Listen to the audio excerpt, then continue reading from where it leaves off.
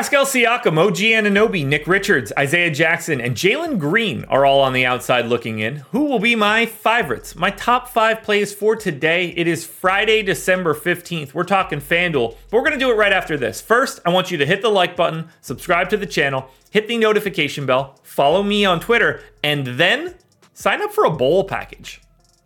The promo code is BOWL. You can get 50% off a week or a month and get all of our college football projections and our college basketball projections. For a week, it's going to cost you $7.50. For a month, $25. We got bowl season up through the second week of January or so. Plus, we've got college basketball for the next couple months. If you want to get an idea of what college DFS is like, link in the description. Promo code is BOWL. First up, I've got Deni Avdija, small forward, power forward eligible, 6K, projected 30, goal 40, winning lineup 27% of the time. 28 minutes here for Deni, 14 points, 7 boards, 3.5 assists, and a stock. And this is the game to target. They gain 4 possessions over their average. These two teams are the fastest 2 teams in the league, and the Pacers defense is dead last. It's an incredible spot for Deni Avdija, and we're going to be talking a lot about this game as we move forward, but fantasy point per minute guy, 6K with an MPE in a game with a 257 total. Yeah, it's pretty easy to get to it. Not in that game, however, is Devin Vassell, shooting guard only, 6,100, projected for 31. The goal is 40. He's in the optimal lineup 27% of the time. I went 32 minutes here for Vassell, 19 points, 4 boards, 3 assists, and a steal. It's a pace neutral-ish spot for the Lakers, but Q-tag on LeBron, Q-tag on AD. If we get AD grabbing a little bit of rest here, this matchup looks a lot better. It is in San Antonio. If this one's competitive, I think Vassell has a lot to do with it. Buddy Hield in at number 3, shooting guard, small forward, eligible 5,700, projected for 30. The goal is 37. He's in the winning lineup 31% of the time. Again, amazing spot. 250 whatever total. They face Washington.